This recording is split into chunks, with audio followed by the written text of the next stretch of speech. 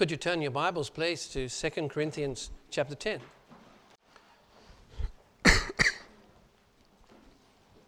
Second Corinthians chapter 10. This is my third foray into this chapter, and today we're going to get through verses 12 to 18. So I'd like to read from verse 12. For we dare not make ourselves of the number or compare ourselves with some that commend themselves. But they, measuring themselves by themselves and comparing themselves among themselves, are not wise. But we will not boast of things without our measure, but according to the measure of the rule which God hath distributed to us, a measure to reach even unto you. For we stretch not ourselves beyond our measure, as though we reached not unto you, for we have come as far unto you also in preaching the gospel of Christ, not boasting of things without our measure, that is of other men's labours, but having hope, when your faith is increased, that we shall be enlarged by you according to our rule abundantly, to preach the gospel in regions beyond you, and not to boast in another man's line of things made ready to our hand. But he that glorieth, let him glory in the Lord. For not he that commendeth himself is approved, but whom the Lord commendeth. Let's ask the Lord to bless his word. Father, we thank you for the ministry thus far. We've been able to be blessed by in song, Lord, by singing of the hymns and prayer. And now as we open the word, we pray, Lord, that your Holy Spirit might take the word and apply it to our hearts, whatever our need might be. And we pray in Jesus' name. Amen. In my last few messages in chapter 10, 2 Corinthians chapter 10, we've seen how Paul had to defend his ministry against false teachers who had come into the Corinthian church. This is really the theme of the rest of the epistle. And it seems in order to promote their own ministry, these false teachers felt they needed to criticise Paul's ministry. To pull themselves up, they needed to push Paul down. In verse 1, we saw what I called the call. Verse 1, Paul said, Now I, Paul, myself beseech you by the meekness and gentleness of Christ, who in presence am base among you, but being absent am bold toward you. Paul besought the church by the meekness and gentleness of Christ. Now he did this to show that his earthly appearance was similar to that of Jesus himself, and that they shouldn't confuse meekness with weakness. Having given this call, Paul then went on in verses 2 to 11 to address two of the criticisms that were being made against him. The first criticism was that Paul's ministry was a carnal ministry, and he answered that very forcefully. The second criticism was a terrible attack on Paul's bodily presence and his speech, and he answered that. And having answered these two criticisms, Paul then went on in the remainder of the chapter to deal with what I've called the comparisons. So we've got the call, we've got the criticisms, and now the comparisons. But before we work through these verses, I want us to notice what I've called Paul's boasting. Now, of course, we tell our children it's not good to boast, but there is a holy form of boasting, as we'll see. Let me show you. One of the themes of this chapter, and indeed the rest of the epistle, is that of boasting.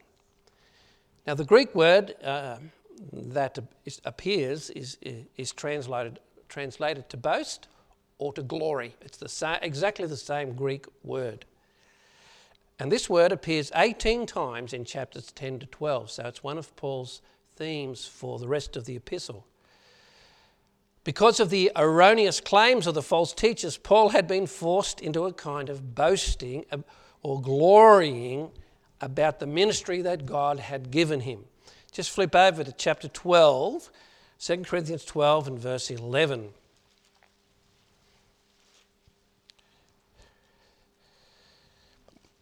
Paul said, I am become a fool in glorying. That's the same Greek word as boasting. I am become a fool in glorying. Ye have compelled me. For I ought to have been commended of you. For nothing I am behind the very chiefest apostles, though I be nothing. A true servant of the Lord is humble and never likes to blow his own trumpet. I'm a bit concerned when I meet people who always want to tell me how good they are at something. But a true servant of the Lord is humble and never likes to blow his own trumpet. But sometimes God's servants come under attack and they need to present the truth, even if it sounds like boasting. It's important, and obviously Paul saw that for the church at Corinth. Paul was forced into boasting, and this is one of the themes in the last part of chapter 10. And I just wanted to show you how it appears in a number of the verses in chapter 10. But as we go through the verses, just in summary, it gives us an insight into the conduct of the false teachers, the sort of things they were saying about themselves and about Paul. Let's go back to chapter 10 and verse 8, the first mention of boasting in chapter 10. 2 Corinthians 10:8, for though I should boast somewhat more of our authority, which the Lord hath given us for edification and not for destruction, I should not be ashamed. Paul had been forced to boast about his apostolic authority, and he's going to spend a bit of time on that in the later chapters. And this was because the new teachers were calling themselves apostles. We'll learn about these men in chapter 11, so I don't want to go into it much more. But in that chapter, in chapter 11, Paul will call these false teachers, among other things he calls them, he'll call them false apostles. They were claiming to be apostles. And so Paul had been forced to boast about his apostolic authority in order to silence the enemies of the gospel. Have a look in verse 13. But we will not boast of things without our measure, but according to the measure of the rule which God hath distributed to us, a measure to reach even unto you. If Paul did have to boast, if he had to boast anything, he only boasted about his ministry. If he did have to boast about his ministry, he never boasted outside the limits of his God-given commission. Again, he wrote this particular verse to show up the false apostles who were trespassing on what we might call his ministerial territory, and they were stealing his sheep. Paul would never do that, but that's what they were doing. In verse 15 he says, not boasting of things without measure, that is of other men's labours, but having hope when your faith is increased, that we shall be enlarged by you according to our rule abundantly. If Paul had to boast, he would never boast in other men's labours. Now he wrote this because the false apostles who had moved into the Corinthian church were taking credit for his ministry, perhaps sending word back to the home church, look at the wonderful work we've done, but it wasn't their work, it was Paul's work. Paul would never do that. If he had to boast, he would never boast of another man's labours. And then in verse 17, but he that glorieth, same Greek word, he that boasteth, let him boast in the Lord. He that glorieth, let him glory in the Lord. As far as boasting or glorying is concerned, there's only one acceptable form of boasting, and that's to boast in the Lord. These false apostles were boasting in themselves and not in the Lord. And so, by following Paul's mention of boasting here, we can see it's one of his themes. We can get a sense of the action of the troublemakers who were infiltrating the Corinthian church. And it's these false apostles that Paul had on his sights when he wrote what he did in verse 18. Now that was all by way of introduction. I've given you a few short messages lately. I've got a few credits. So it'll be a bit longer today. I've told the guys up the back, could go a bit longer. But I'd like to get through these verses. So that was introduction. My first point. I want us to see firstly the unwise measure. The unwise measure. In verse 12 we read this.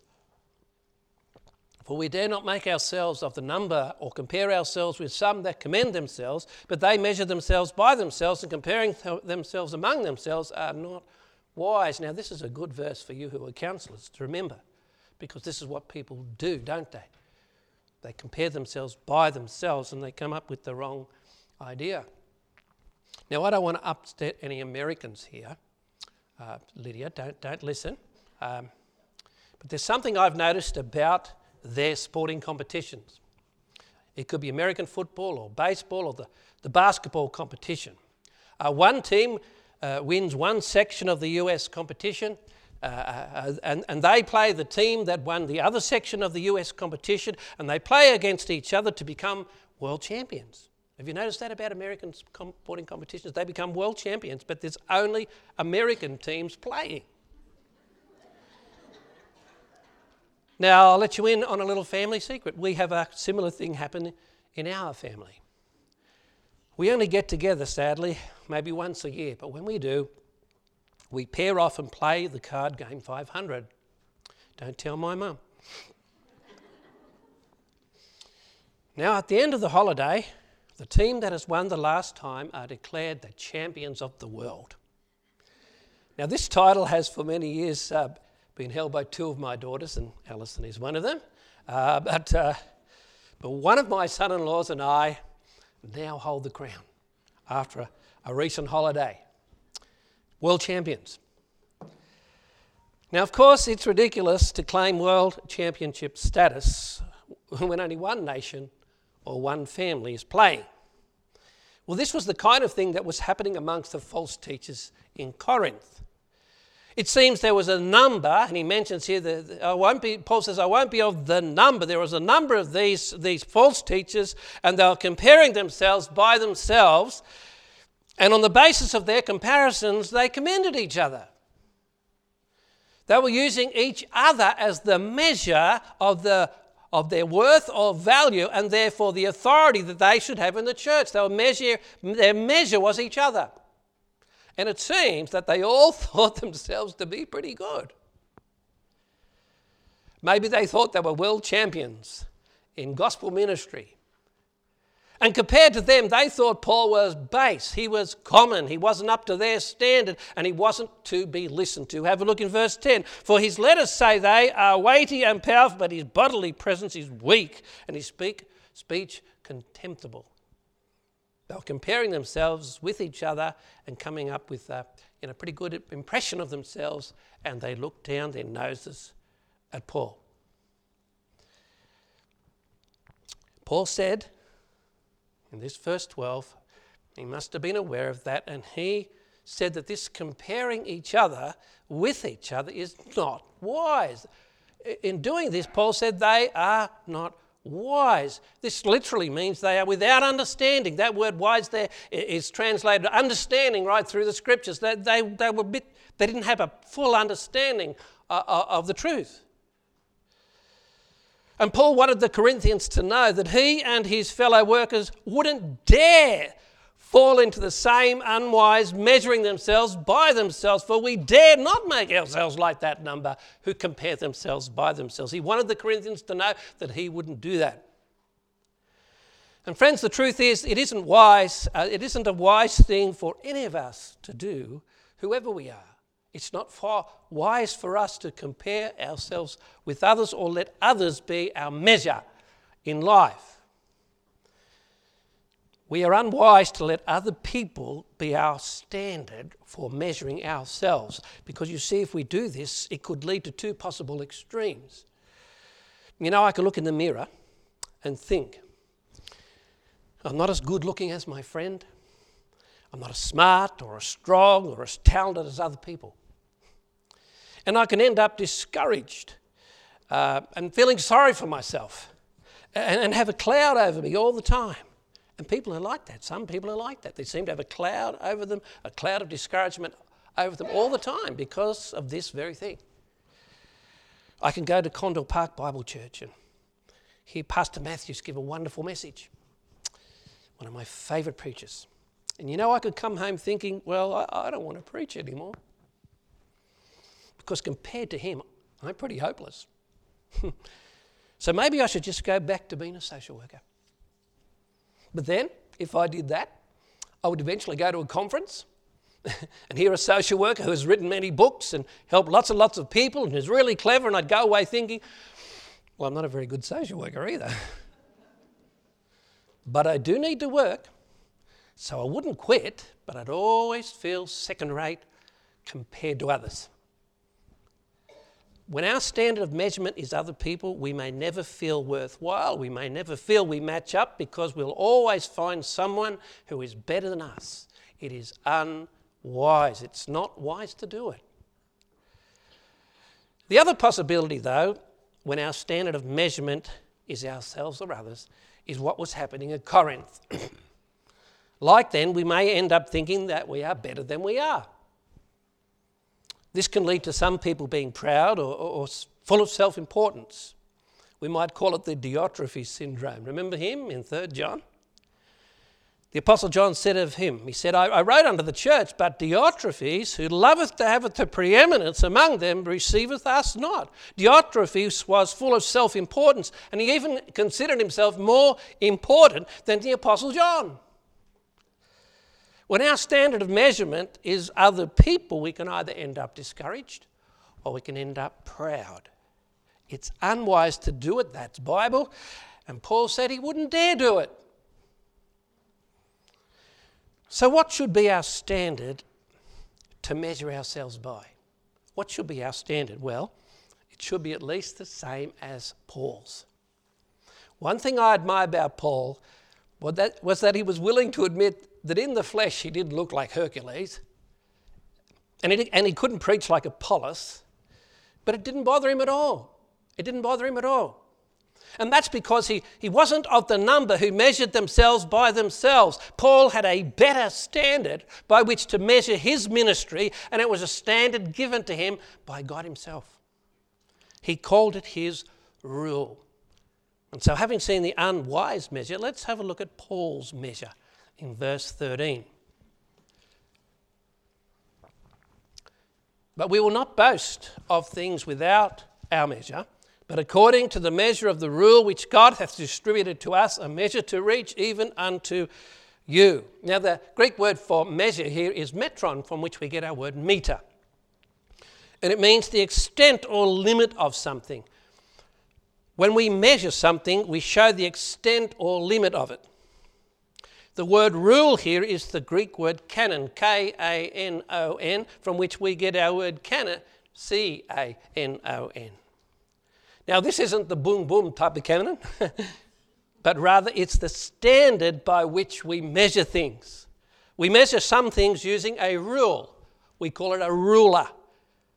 The rule is the standard, and it can be in inches or it can be in millimetres. And we can measure, we can see the extent of something by using the rule. In theology, we speak of the canon of the Scriptures. The Bible is our canon, our rule by which we measure everything we do and everything we believe. But the rule that Paul mentions here isn't the canon of Scripture, but rather his God-given commission as an apostle of Jesus Christ. It's the commission he received on the road to Damascus. This was his mandate to go to the other side of the world and preach the gospel. In Acts chapter 9, verse 15, the Lord told Ananias of Damascus that he was to go to visit Saul of Tarsus and not to be worried about it. It was after Saul had had his vision on the road to Damascus. And this is what the Lord said about Saul, who would become Paul. The Lord said, he is a chosen vessel unto me to bear my name before the Gentiles and kings and the children of Israel. Paul's mandate was to preach the gospel to Jew and Gentile alike, and it was given to him by God himself. This wasn't self-appointment. This isn't what other people saying, oh, you've got it. This was a God-given appointment. This was the rule that made him reach even to the Corinthians on the Greek peninsula. Verse 14, for we stretch not ourselves beyond our measure, as though we reach not unto you, for we are come as far unto you also as preaching the gospel of Christ. Now I know that's a little bit confusing, the words there, but what Paul meant here was that when they came to preach in Corinth, they didn't stretch the limits that God had set. In fact, if you remember, while Paul was in Asia Minor, the Lord gave him a dream of a Macedonian calling him to come over here. And we call it the Macedonian call. Macedonia is on the top of Greece. Up until then, Paul hadn't preached in Greece. But now, clearly, Greece was included in his mandate. God wanted him to preach also in that part of the world. Perhaps Paul was being criticised for going too far geographically in his missionary journeys.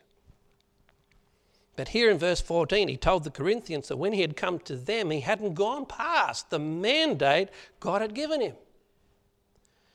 That mandate was his rule for where he could go and what he should do. And he would only measure his ministry by that standard or by that rule.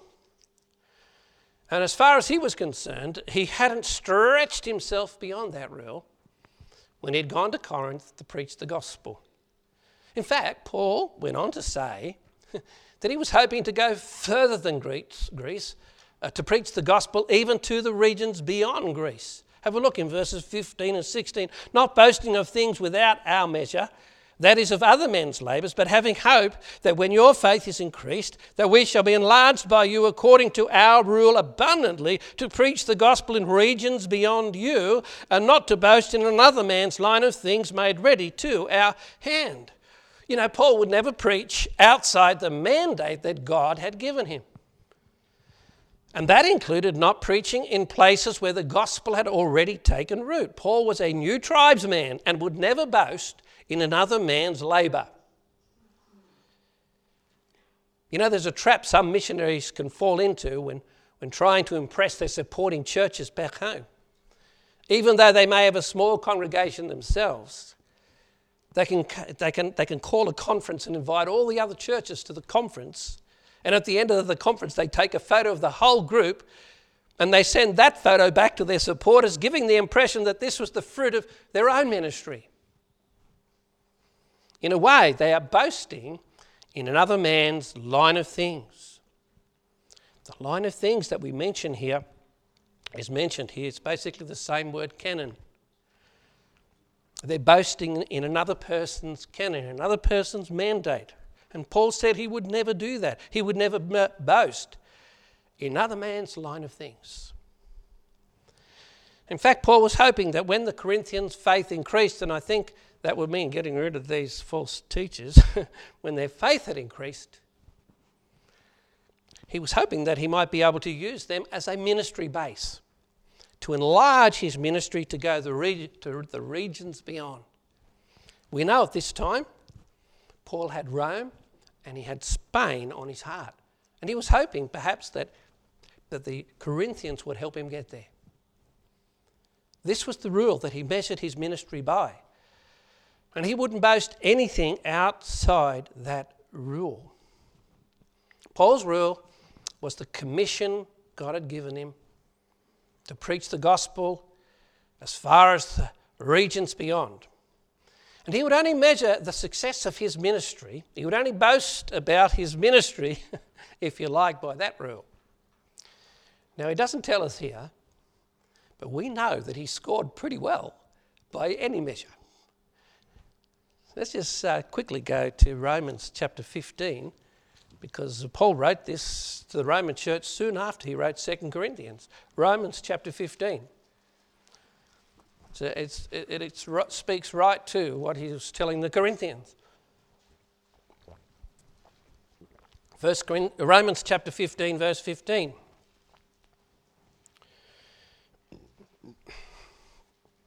Nevertheless, brethren, I have written the more boldly unto you in some sort, as putting you in mind because of the grace that is given to me of God. It's all of God, he says.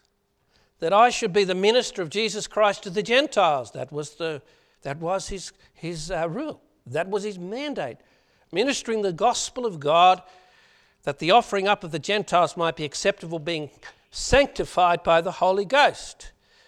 So that's his rule. That's his mandate. He said, I've ministered according to that mandate, that rule. Now, how had he gone? Well, how did he measure up? Well, here he goes. I have therefore whereof I may glory, I may boast, through Jesus Christ in those things which pertain to God. For I will not dare to speak of any of those things which Christ hath not wrought by me, to make the Gentiles obedient by word and deed. Though many mighty signs and wonders by the power of the Spirit of God, so that from Jerusalem and round about unto Illyricum I have fully preached the gospel of Christ. Yea, so I have strived to preach the gospel, not where Christ was named, lest I should build upon another man's foundation. Paul said, I'll only boast in those things that were, basically my mandate. And, I'm not going to, he's not going to tell us all the facts, but he's done pretty well. From Jerusalem to Illyricum, the gospel had been preached. He scored pretty high by his own measure. Paul's standard for measuring himself wasn't to compare himself with others. His standard was the commission God had given him. Had he fulfilled his mandate? Had he used the spiritual gifts that God had given him? Had he preached the gospel where God had called him to preach? That was his standard. And brethren, this is the rule or standard we should also measure ourselves by. Not how we compare with the world or how we compare with each other, but are we living the life that God has called us to live? That's the rule that we should measure ourselves by. For example, are we holy as he is holy? Or are we serving him, using the gifts and talents he's given us? That's the standard that we should be measuring ourselves by. We each need to know God's canon or rule for our life and measure ourselves by it. How have we gone? How are we going? Now, some aspects of our own rule will be the same as for all of us. There are some things that are in the scriptures that are for all of us. That's how we are to live and to serve. But other aspects are different for each of us, according to our gifts and our place in the body of Christ. What God has for me to do as a pastor is different for what God might have for someone to do as a teacher, or someone to do as a deacon, or someone to do have a different ministry or part in the body of Christ. But the point is, we all need to know what that standard is, that we can measure ourselves by it. This is the rule we should all measure ourselves by. But when it comes to boasting, there is really only one proper form of boasting, isn't there? And so let's go back to 2 Corinthians 10, and Paul tells us what that proper form of boasting is. He'd been forced into boasting about what God had done because of the false teachers, and he wanted to save the flock. But really there's only one proper measure in boasting. And we see that in 2 Corinthians 10 verse 17. But he that glorieth, boasteth, let him glory in the Lord. For not he that commendeth himself is approved, but whom the Lord commendeth. Instead of sitting in front of that mirror thinking, well, I'm not as tall as Pastor Crockett, or I'm not as clever as Mr. Truesdale, or I can't preach like Pastor Matthews. Instead of doing that, I should sit in front of that mirror and glorify the Lord. Now I do that by thinking like King David. Remember what he said? Psalm 139 verse 14, he said, I will praise thee, for I am fearfully and wonderfully made. Marvellous are thy works, and that my soul knoweth well. Friends, does your soul know just how marvellous you are? So often we miss the miracle of God when we look into that mirror. We're comparing ourselves with others, and we're putting ourselves in. Really, we are fearfully and wonderfully made. We miss the miracle. We fail to see the wonder we are and glorify God for it. We have eyes that can see, that can judge colour and space. We have ears to hear, so we can avoid danger and appreciate music. We have a nose to smell, which also enables us to taste that lovely food. We have, most of us, legs that can walk and give us mobility. And I could go on, but the list would be too long to outline the wonder we are as God's creation. It's unwise. It lacks understanding. It's just plain silly to let our standard be the world or other people and miss the miracle of who we are and what we are. Let's glorify God for it. Let our soul know it to be true. Let's glorify God. Let's praise God that we are fearfully and wonderfully made, and then let's glorify him for his saving work in our lives. Let's find his rule for our lives. And let's ask God to help us live by that rule, no matter what the world or what others say. You see, there's only one commendation that ultimately counts, and that's the one given by the Lord. For not he that commendeth himself is approved, but whom the Lord commendeth.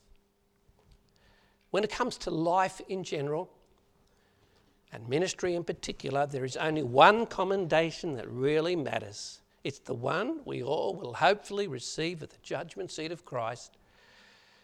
It's to hear the Master say, "Thou good and faithful servant, enter into the joy of the Lord." That's the only commendation that really matters in the end. And that's the commendation we should all be looking and working for. I trust that I trust that you're not falling into that unwise comparing, but seeing the wonder that you are and looking for the Lord to show you what he would have you do. That's where the blessing lies. And so I think there might be a few applications for us today, and thank you for your time. Let's pray, shall we? Father, we thank you so much for the words of your scripture, which, Lord, point us in the right direction. Lord, how easily we fall into comparing ourselves with others, and really, Lord, is probably pride or self-pity or something that, Lord, is not right. And Lord, just drives us to discouragement or to Lord, come up with faulty conclusions about ourselves. I pray, Father, that we won't fall into that unwise measuring, but we would, Lord, know that we are fearfully and wonderfully made, and that we would know what your calling for our lives is, what our gifts and our talents are, and how and where you want to use us. And I pray that we would, Lord, allow your Spirit to measure us, Lord, by that. Father, I pray that in all that we do, that we would give glory to you. Thank you, Lord, for the time in your word, and we pray in Jesus' name. Amen.